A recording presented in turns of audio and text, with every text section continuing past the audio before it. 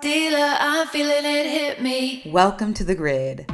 I am your host, Jennifer Shahadi, and we'll be taking a 13 by 13 episode journey through every possible No Limit Hold'em hand, 169 hands in total, from aces to 7-deuce offsuit. Each episode, I'll interview another top poker player or personality about their hand. Once a combo is taken, it's gone. So this podcast will become progressively more difficult as hands like Ace-King are removed from the grid. Whether you spend hours poring over grids as you study poker, love to listen to hand history pods while grinding cash, or are just interested in absurd scavenger hunts, we're gonna have some fun. You got the cards. Dealer, I'm feeling it hit me. Yeah, I got swagger. They see me strutting, all sweat and daggers. Believe it, I'm the real thing. But I gotta switch it on. Announcement time! I told you a few months ago that there are some very exciting reasons why I've been especially busy lately. Well, one such reason is that I'm coming out with Chess Queens, the true story of a chess champion and the greatest female players of all time. It's a totally updated and revised version of my previous book on women in chess, and I'm really proud of it. It's out in Europe in ebook in March 2022, and a couple months later stateside. Right now, pre-orders are my love language, and I'd really appreciate if you click on one of the links in the show notes to make sure you get the earliest copy of Chess Queens. You can also go to jennifershahadi.com/books for those links. I really think poker players are going to enjoy this book as it captures the intensity of high-level competition, the triumphs, devastating losses, and chronicles some of my earliest gaming days. The Grid is a free show, and by supporting my work, you help this entire operation going. And speaking of which, with a big deadline behind me, I'll be upping the grid frequency. And with that in mind, let's get into this episode's special guest. Hello, everyone, and welcome to The Grid. Happy New Year. As some of you know, I recently signed with Poker Power, an organization that aims to teach 1 million women poker, to help advance them in poker and also in business, politics, all the different fields that we need more women and gender minorities. To celebrate, we have a special Poker Power guest today, and we'll have more this year. We also have a fantastic song by Jenny Parrott, an Austin-based musician and chess aficionado who's a friend of my podcast. You're going to want to check out her new album, The Fire I Saw, on YouTube, Bandcamp, Spotify, and look for the links in the show notes. I know you're going to love this song. And be sure to stay tuned for the full episode to hear it. It is Georgika. And now I'm going to introduce my guest. Amanda Botfeld is the author of A Girl's Guide to Poker. In the intro to that book, published by D&B Poker, she says that she has a passion for art that could say anything about everything in life, proudly said from a female point of view. You know, I like to hear that. Her work has been published in the Wall Street Journal, LA Times, and Huffington Post. She's a senior instructor and the curriculum coordinator for Poker Power, and I recently signed on to their advisory board. Love what Poker Power is doing. And as very pertinent to today's show, she recently made her first World Series of Poker final table in the tag team event where she played with her father. Very heartwarming story. They ended up placing in third for $50,000 total.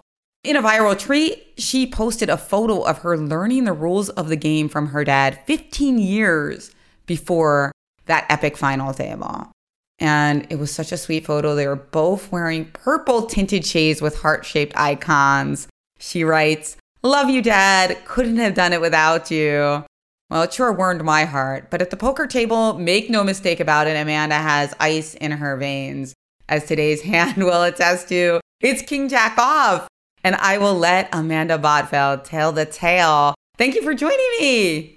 Thank you. Thank you for that awesome introduction. I'm floored, and I'm so excited to talk about this hand. Of course, it was the experience of a lifetime. And I'm glad you mentioned that viral tweet, because here we are. We're going into the final table. We can't believe we did it, this father-daughter team. And I think everyone, with all this attention on it, we really, really didn't want to get knocked out right away. And so I knew that it was quite the risk playing my very first hand this aggressively because I knew there were so many eyeballs here, but we were playing to win. So what happened in this hand was, and for reference, I was about seventh place, right? So we were kind of one of the shorter stacks entering this final table. And it started with about 27 big blinds. So 27 big blinds, you said you were about seventh out of 10, right? Yes, 10-handed. 10 people at this final table. And how did you decide that you would be playing versus your dad playing? How did I decide I'd be playing versus my dad? At this point, I had a little bit more final table experience than my dad did. And it was funny because originally in the tournament, from day one, the plan was for me to play most of it. And then what happened was we get to day two and my dad's like, can I play? And I was like, all right, sure. And, I'll get lunch. And then I come back after like a half hour, I get tagged back in. I play one hand. And I double up. I call a big bluff for all of our chips and I'm shaking. I have so much adrenaline that I play this one hand. I text my dad. I say, Dad, you're back in.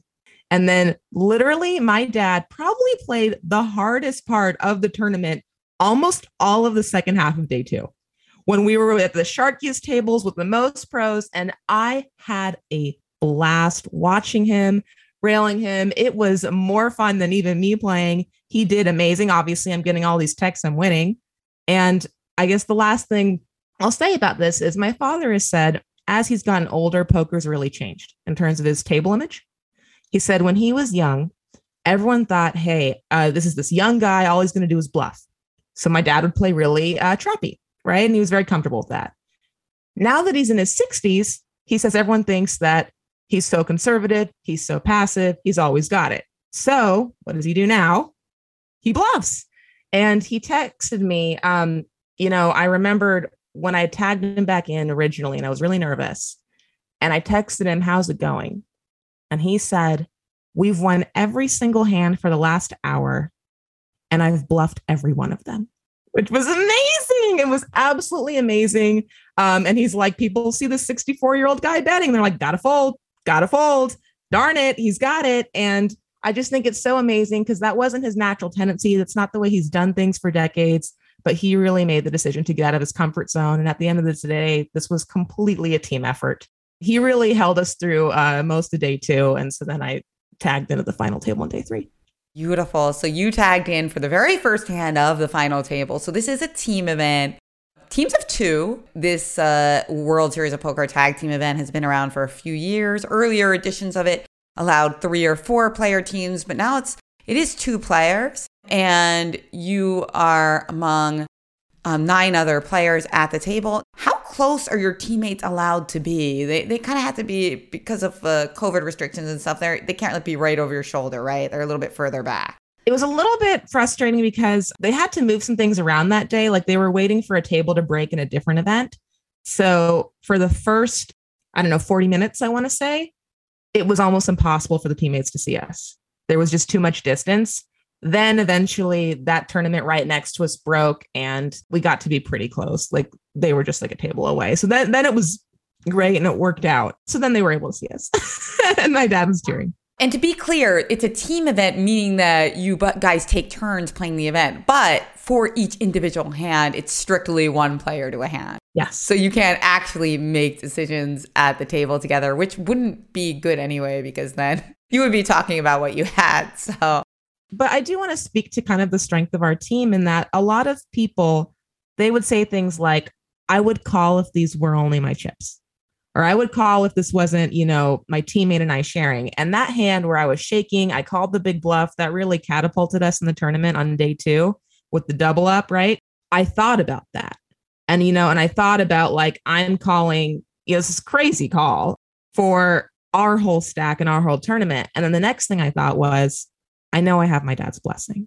I know that whatever I do, he has the confidence in me. And he has my back and I have his. And so it really, really gave me the ability and our team the ability to play more freely and to play a better game because we weren't worried about letting the other person down. So smart, because it's something that can really make you play overly tight.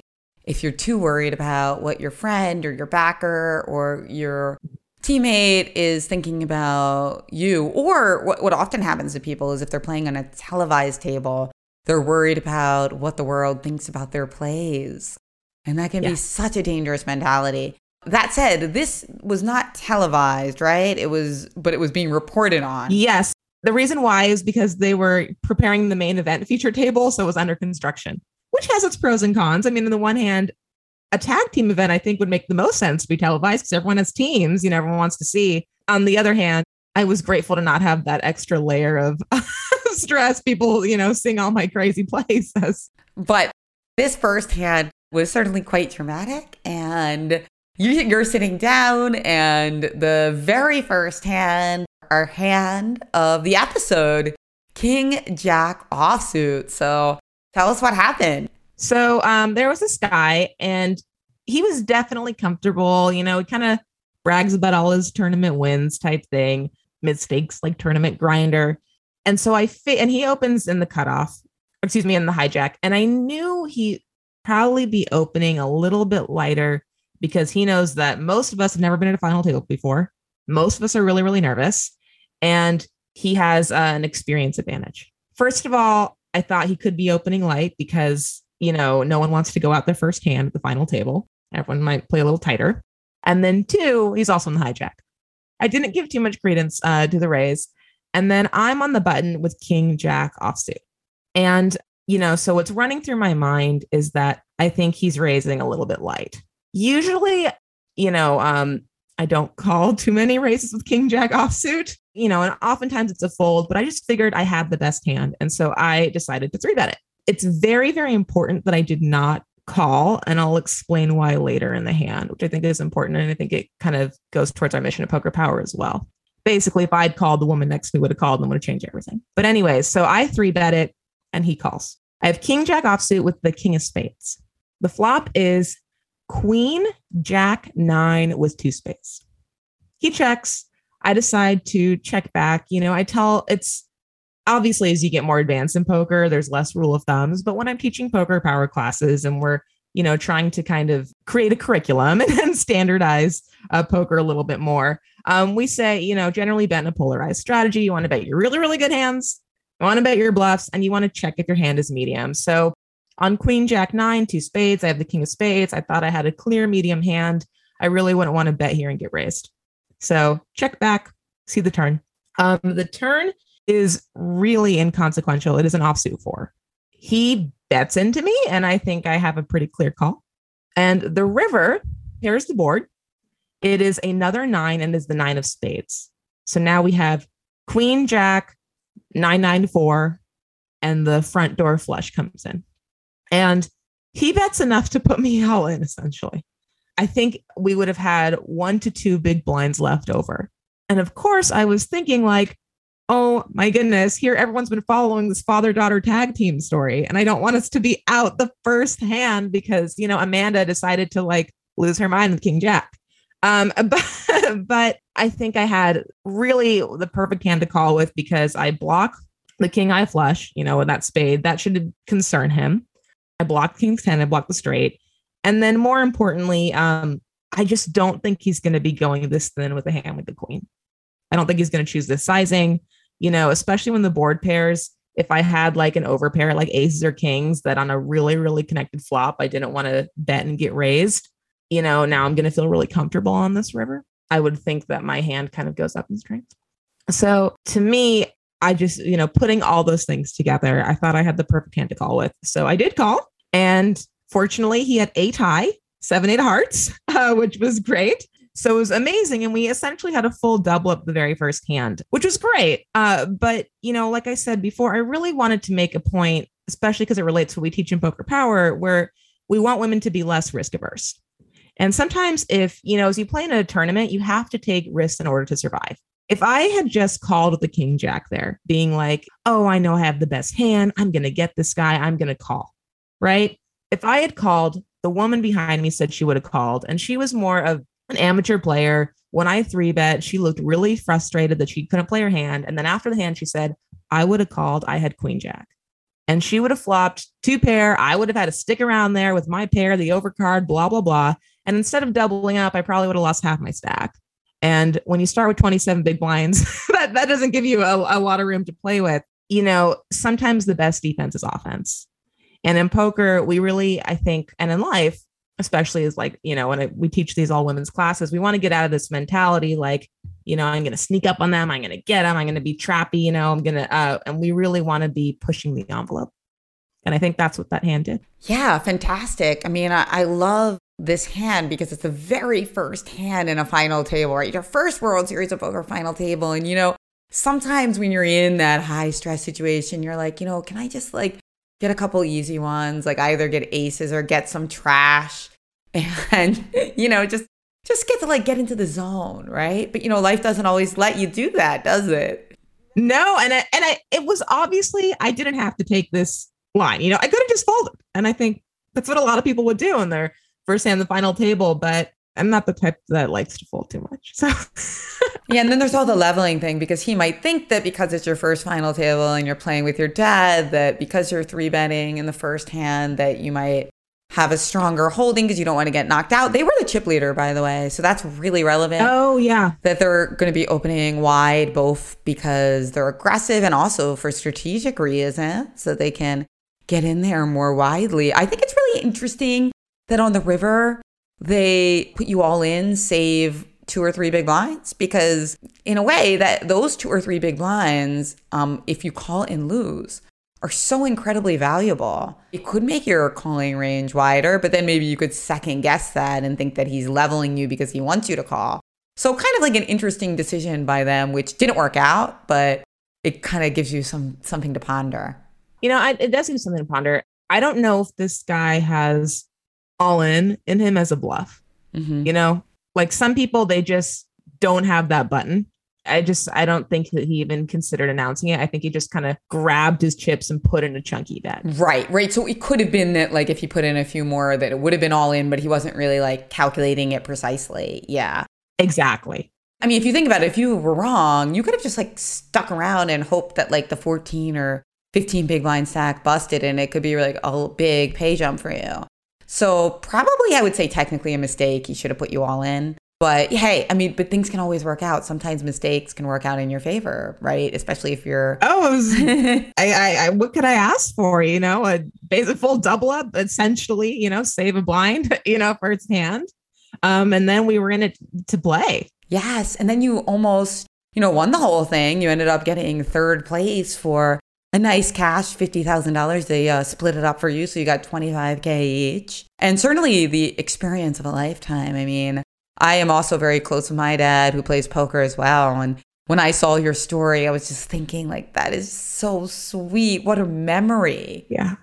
Yeah. It was a dream, and it was both a dream and amazing. And there was something about it too that felt like, of course, because we're so, I'm so deep in the poker world and everyone, knows my dad, like as like the poker guy. And so it just, in a way, it felt like it made so much sense. But it was funny because day one was not good for us. And we were almost out like most of it. I want to say we pretty much never got above starting stack. And the last several levels, we were under 15 big blinds the whole time. And we entered day 2 as a very short stack. I think we had sub 20. And it was the tag team. It was an afternoon event. And so day 2 started at like 1 or 2 p.m. And I was just thinking like, this is stupid. Like now we can't play any of the other like 11 a.m. tournaments. And instead we're going to like do this. We're going to be out in an hour. And I was so frustrated. But then we pulled it together. You talk about how your aggressive mode led to success in this hand. And it's interesting to me because that being a big philosophy of poker power, but also you mentioned your dad kind of needing to lean into his aggression more as his table image changed. I wondered, what about for you personally? How did it come to you to be super aggressive? Did that come naturally to you, or did you really have to work on it and cultivate it? On the one hand, it came very naturally to me. On the other hand, something I think about after teaching poker power classes is I started playing poker young. My dad taught me like the ropes, like basics, like just like playing, the New Year's, like with the family on the table. And then I really started getting into it when I was 23 years old. And Poker Power, we used to teach high school girls, and we do some programs, but it was so different. The high school girls versus the adult women.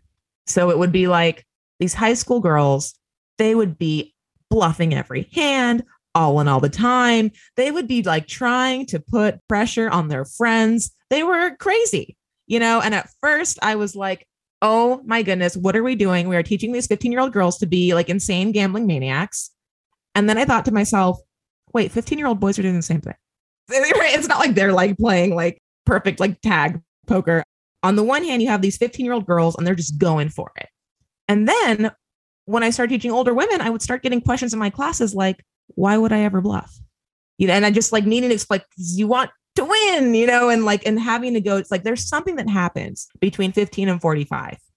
And that's what we're really trying to kind of put our foot in the door here with Poker Power, and trying to like hold that, cultivate, develop, that sense of you want to survive, you got to take risks, you want to have fun doing it, you want to go for the win. So on the one hand, yes, I think I'm just naturally outgoing in that way. And I think aggression came naturally to me. On the other hand, I do credit my father for having started me when I was younger. And I think having that experience, there's a reason why people assume that 22-year-olds are young, hungry, and aggressive and likely to bluff, because a lot of times we are. So I think starting young really helped. But as a counter to that, my dad, he's always a more conservative personality. He has a degree in accounting. He's like not Mr. Risks. And he had to go against his comfort zone and against what he's been doing for decades in order to, because he said that what I'd been doing all this time, all these years, stopped working. On the one hand, I think I had, it was easier for me because I kind of got in at the right time with my age. But on the other hand, my dad, he had to completely undo decades and decades of wiring and get out of his comfort zone and do what was unnatural to him. And he did it. Flying colors. That's really very difficult to do. I mean, it seems to some people who are naturally good at games and changing gears, like that would be easy, that you would just like turn a dial. But coaching, as you do in poker, and I have done very much in chess and also occasionally in poker as well, you see that these psychological hurdles can be much, much more difficult to overcome than the intellectual ones, even if it's just a single step. It really makes you kind of want to like stop and stare when it is a little simpler for somebody. So what do you think it is that happens between the ages of 15 and 45 that make females more risk averse? It also could be that the culture has changed and that the 15-year-olds in the coming decades won't change as much. But what's your theory? I think people need to kind of maintain the feeling of winning. Most of the girls that I would teach would be on like sports teams together. So I think they were kind of trained to be competitive. I did cross country in high school, and that was fundamental. I had 2 school records, and then when I was right around the time I started playing poker at 23, I had some really, really big wins in my career. I'd been published in some big places. I got like my dream job. I had all these things happen. So I think it gave me the confidence to continue being aggressive. And I think if you have extended periods of time where you feel like what you're doing is wrong, or you don't trust yourself because maybe it's not working out, if you don't have that feedback of, hey, when you go for it, it works out, I think it's a little bit hard to trust in that and to maintain that. So I think that's what's so brilliant about teaching women poker, is because regardless of your job or your relationship or your house or whatever's going on in your life, you have the opportunity to be in an environment where you can have small wins. There's these 2 women, they were students in our classes, they're twins, and they have like a twin company, and now they actually work as assistant teachers for us. And they said the most striking thing to me. They're women, they went to business school, they have their own like twin store, they're successful. And they said they went to a women's conference and it was the most depressing experience. And they said they were left with all the obstacles that face women and how hard it is to be a woman in the workforce and all these things. And what they loved about Poker Power is that it just felt like actionable advice. You feel like you can't speak up, you feel like trapped, stuck, start making moves, start raising. It was just that outlet for them to be able to like exercise some power. And it's funny because like one twin is like the confident twin and one's like the shy twin. And all this was coming from the shy twin. And I've actually seen her bluff, and they're good bluff. They're strategic bluffs more than, I've seen a lot of women. And I think it was really just being in that environment where it's confidence building. I love that though. I love that story about the women's conference because I think you're right. You need a combination of fun and reality. We want to make the world better. We want to hear about the problems, but we also want to just enjoy ourselves and admire, women who have done great. And I really like your book, A Girl's Guide to Poker, because I do feel like it's so much fun. And a lot of my work with girls and women in chess, my new book, Chess Queens, is about that as well. Like, let's look at the problems that women face, but let's also do it with storytelling and like with games and fun. I think that mix is the best way to touch people.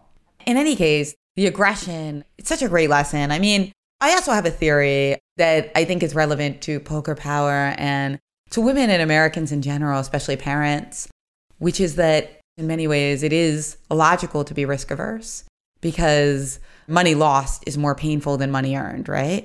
The less you have of something, the more valuable each dollar is, which is also true in tournament poker and is true in life too.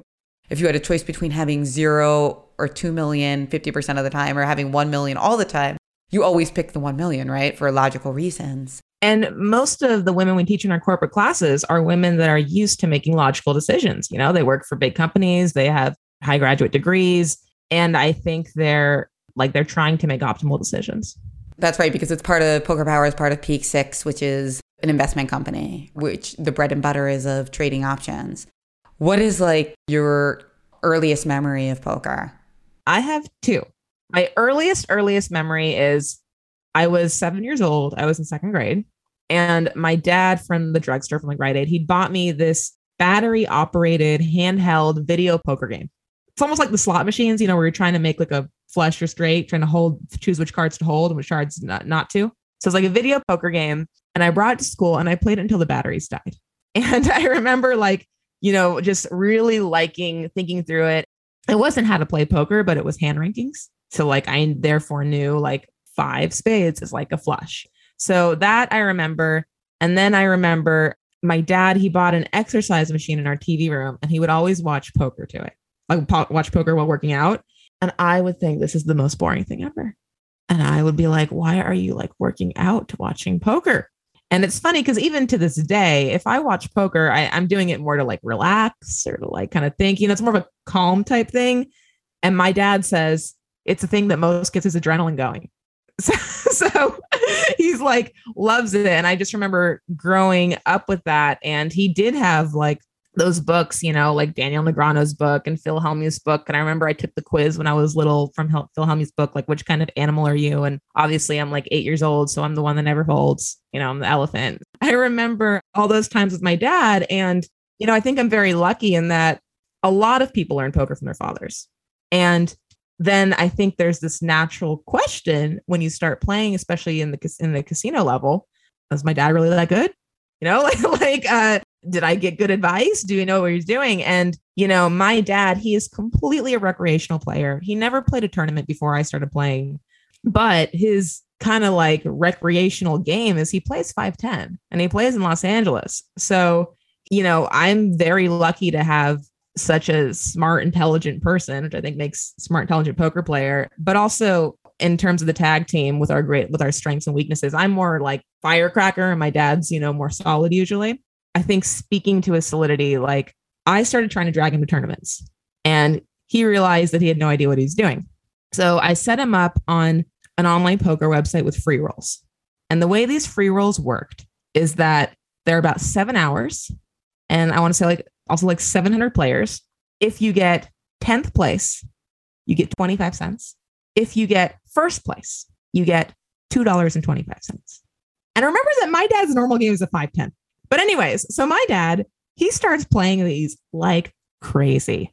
And I'm starting to get texts from my mom, what is your dad doing up till 3 a.m. on the computer? Why is he playing this? Blah, blah. And then I start getting texts from my dad hey, I'm in the top 20. Hey, I'm at the final table. And over the course of 3 weeks, my dad had over $4 in that account which is really, really difficult to do. And, and he said, and he was just, but he's such a student of the game and of life. And he was like, I learned to be like super aggressive, like he's like, I would have never considered going all in with a pair of eights. And then, when you're playing a free roll, that's like the nuts, everyone's all in first hand. The last thing that he said about that too, is he said, it doesn't matter who you are. When you've been playing for 5 hours, when you have this time investment, people care more about their chips than playing a 5-10. He said that was real intense poker. Yeah, that's a poker player right there. I played with Ike Caxton and Vanessa Selps in charity tournaments, and I'm telling you, they're ready to win that. No stop playing any hand there. Perfect bet sizing, ranging people. Yes. I do love to see that competitive vibe that goes beyond the money, because of course, when you're teaching young people, you don't play for real money, right? But you have to kind of instill the value that you're trying to win no matter what. That's the only way that it's good training. Otherwise, you don't really learn anything. If you can't force yourself to model it like it matters. You have so much experience with coaching from Poker Power, and you also teach a poker class in Santa Monica. Is that right? At college? Yeah. So I've been teaching at Santa Monica College. It's a community college. Probably do it again next year. I already taught 2 semesters this year, 2021, an online 6-week poker curriculum. So what is your biggest lesson for those listening at home who want to give a little poker lesson to, a friend of theirs or maybe their significant other? What are some pitfalls that people encounter when they're trying to teach the basics? I taught a poker bachelor party once. I was actually the girlfriends and wives' idea. They're like, what can our husbands do? That's like a guy's thing, but it's not like going out clubbing. And so they hired me. I taught this poker workshop, and then they had like a dealer tournament, right? And so it was kind of like that same question. It's like they kind of casually knew a little bit, but what can they learn that really like shapes them up? And the first thing was, poker as storytelling. And just thinking it in that context. I'm not talking about like getting too fancy, like down rabbit holes with sizing or ranges. I'm just saying, what's the story? What story am I telling? What story are they telling? And one of the guys who was most resistant, and he said he didn't even want to come to the event. He was saying, all of a sudden poker starts to feel less random to me. It's like when you start thinking it in terms of that, because the problem I think a lot of newer players experience is they don't know why they're betting. And sometimes they just freak out and they just bet King 9-8 and they have ace 8 and they just start like bloating the pot and they just don't really know what to do.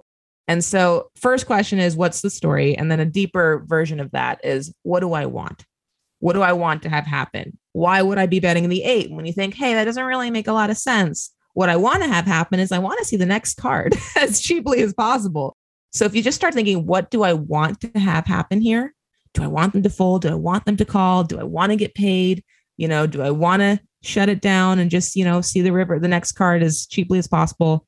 What do I want to have happen? And if you can just ask yourself that question, because I know there's a million things that run through people's mind when they're playing poker.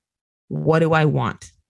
Love that. And I think that's one of the enduring powers that poker has, that there's this dichotomy that it appeals to the mathematical, analytical brain, but it also appeals to the storyteller.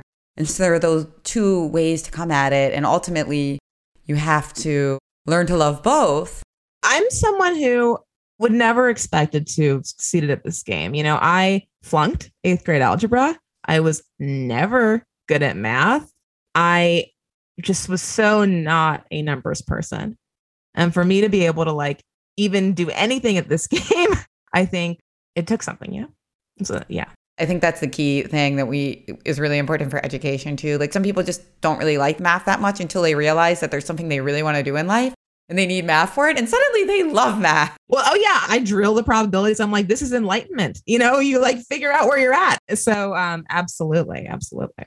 Math is magic. I didn't really study any advanced math until I started playing open-faced poker. And I realized that without some more advanced math, I wasn't going to be able to figure certain things out. And all of a sudden, things that I never would have been able to learn otherwise suddenly started crackling for me. I think that's a beautiful purpose for poker, actually, to get people who've been math resistant to embrace it. And as for the storytelling, I do want to ask you about your writing. Tell me, with A Girl's Guide to Poker, you had some really funny lines. What were some of your favorite parts to write? Or what was your favorite part to write? And do you have a favorite line in the book? My favorite line's on the back cover. And I think it kind of says it all in terms of the style and tone of the book. So it goes, so you want to play poker? Maybe it's the cash. Maybe it's the strategy. Maybe you're turned on by guys in hoodies and sunglasses. If you want to play poker, this is the game for you. And I just think that I wanted to be something different. When I wrote it, I was working as a newsletter writer in Middle Eastern foreign policy. So my job was to take all these really complicated political stories and then convert them into bullet points. And when I was interviewing for jobs, when I was working in that field, I would say, I see myself as a translator. And I thought, someone who can make hard things simple. And I thought, well, what's the only thing more difficult than peace in the Middle East, learning poker, right? So, so that was kind of my mission with the book, is that all the books were too hard for me to understand.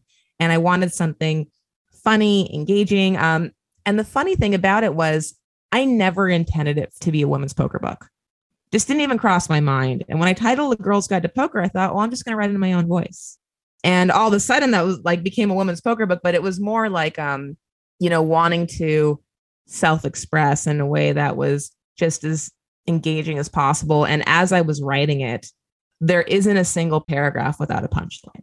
So in the entire book, it's like you explain the poker concept and I'm trying to come up with the joke. Have you done stand-up comedy? I thought about it. That sounds like something you'd be good at, and it would also be terrifying. Thank you. I did an improv class in college, and I remember the teacher said, you have absolutely mastered this archetype of playing neurotic 40-year-old women. Wait, 40 or 4? 40. 40, okay. Neurotic 40-year-old women? I was like, neurotic 4-year-olds? What? They're too young for that. No, neurotic 40-year-old women. Oh, gosh. Well, one of my favorite parts of the book was when you wrote, you played that hand horribly, a man told me once. I asked him how so. Well, for starters, he replied, I could see your cards. That was true. That was a real story. It's like, you played the damn airplane. It's like, I could see your cards. Yeah. He was right, though. I actually remember that hand. I had ace king suited, and I just called a raise pre-flop, and I flopped the nut flush draw, and I just checked it down the whole way. So he was right. But the line of that hand was, and that was what it was like being a young girl trying to play poker, was I didn't even know how to hold my cards right. But I thought I was going to be this rock star poker player like my dad. And of course, you learned along the way, but many mansplaining along the way for sure. It's like a broken clock, right? A couple times. So in this particular case, the guy was right and bad. You shouldn't have been showing them your cards. But a lot of the future mansplainers, I'm sure, were way off. Oh, yeah. My very, very first tournament, I got knocked out immediately. And I was contemplating re-entering. And this guy looks me straight in the eyes and he says, you're bad at tournaments. And he told me to go home or at least stick to cash. And he was bragging about all his tournament wins. And he was like, don't do this. Don't waste your money. Right. And I couldn't believe he said you're bad at tournaments. And I re-entered. 7 hours later, him and I are the top 2. And he's trying to make all these crazy deals, way in his favor. When we were down to 3 players, he said, why don't you 2 split second and third and I take first? Right. That was how he thought of me. And, in a way, I'm now in hindsight, I'm so grateful that he was such a jerk because it taught me you don't always have to make a deal. I think if he were a nicer guy, I would have just taken a deal. And instead I was like, this is my first tournament. I never thought to make a final table, no deal. And I ended up winning. And it was very satisfying. So when I showed him bluff second to last hand, but in a way I was able to kind of use that in my favor in my very first time. That's amazing. What a great story. You're filled with good poker stories. I mean, from your first tournament to tag teaming with your dad, what are your upcoming goals with your own poker career, your own writing career, and or Poker Power? Poker Power, you can probably even tell more, being that you're on the board, you probably know more than me about the direction that we're going in. But I am so absolutely excited about this program.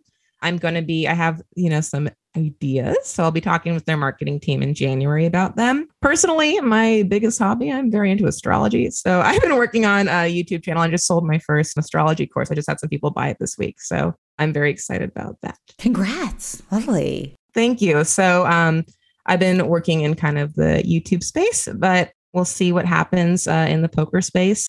I guess the last thing I've been doing is I've been volunteering a little bit on Andrew Yang's Forward Party, his new political party, and helping write some of their platforms. So I'm excited about that. And that's where I thought of your earlier question about having small wins. When we're talking about what can people do, he said in an interview, I became an econ major, and I think it's because I got an A on a paper. And I thought, oh, I'm good at this. And that gave me the confidence to keep going. And I think if we have more of that for women, hey, I can win. I can do this. I can do that. Then it just really, there's momentum there. It's like trophies for grown-ups, like I think you mentioned earlier, like 15-year-old girls, they are getting more positive feedback because they get A's, they win a race. Right. Whereas a lot of times grown-ups, they get away from like the sports, the CrossFit, the poker, the chess. And then where are they having people tell them how great they are? Exactly. You need some of that in your life, right? It's healthy. It is healthy. And I think that's a really nice point that you brought up. I'm definitely going to keep that in mind. And of course, we can follow you at Amanda Botfeld on Twitter. And the best place to buy your book, we can buy it, of course, on all the venues. It's from D&B Poker. By the way, it's beautiful. I did get it on my Kindle. You should actually buy the real version if you're listening. Not that digital isn't real, but particularly for this book, it is very beautiful. It's in full color, right? It's in full color. Absolutely. Yeah, you can get it on Amazon or Barnes & Noble or the D&B website. That was the last thing about doing it, is illustrating it. Is I was very resistant to pictures. Because I said, I didn't want this to be a book of like sexy women holding cards. And I was so grateful that D&B, they really, really heard me. And they said, we're two guys. We don't know how to pick pictures for, women's poker book. And they said, why don't you go through? And so I had a friend and we went through stock photo libraries. And so all of the pictures in the book are by women, for women. We tried to have really positive imagery as much as possible. And it actually took longer to find the graphics and the photos for the book than it took to write it, for about an equal amount of time. Fast. It was every single paragraph going through a process of how do we want to illustrate this, narrowing it down. It was a ton, but I think you can see it in the book itself. I personally like the photo of the woman who's lost in chess thoughts. Oh yeah, in the beginning, yes. Shout out for the intense chess look, as we all got addicted to in The Queen's Gambit, but it was in your book first. Thank you, Jennifer. Thank you very much, Amanda Botfeld. King Jack Offsuit on the Grid. This was so much fun.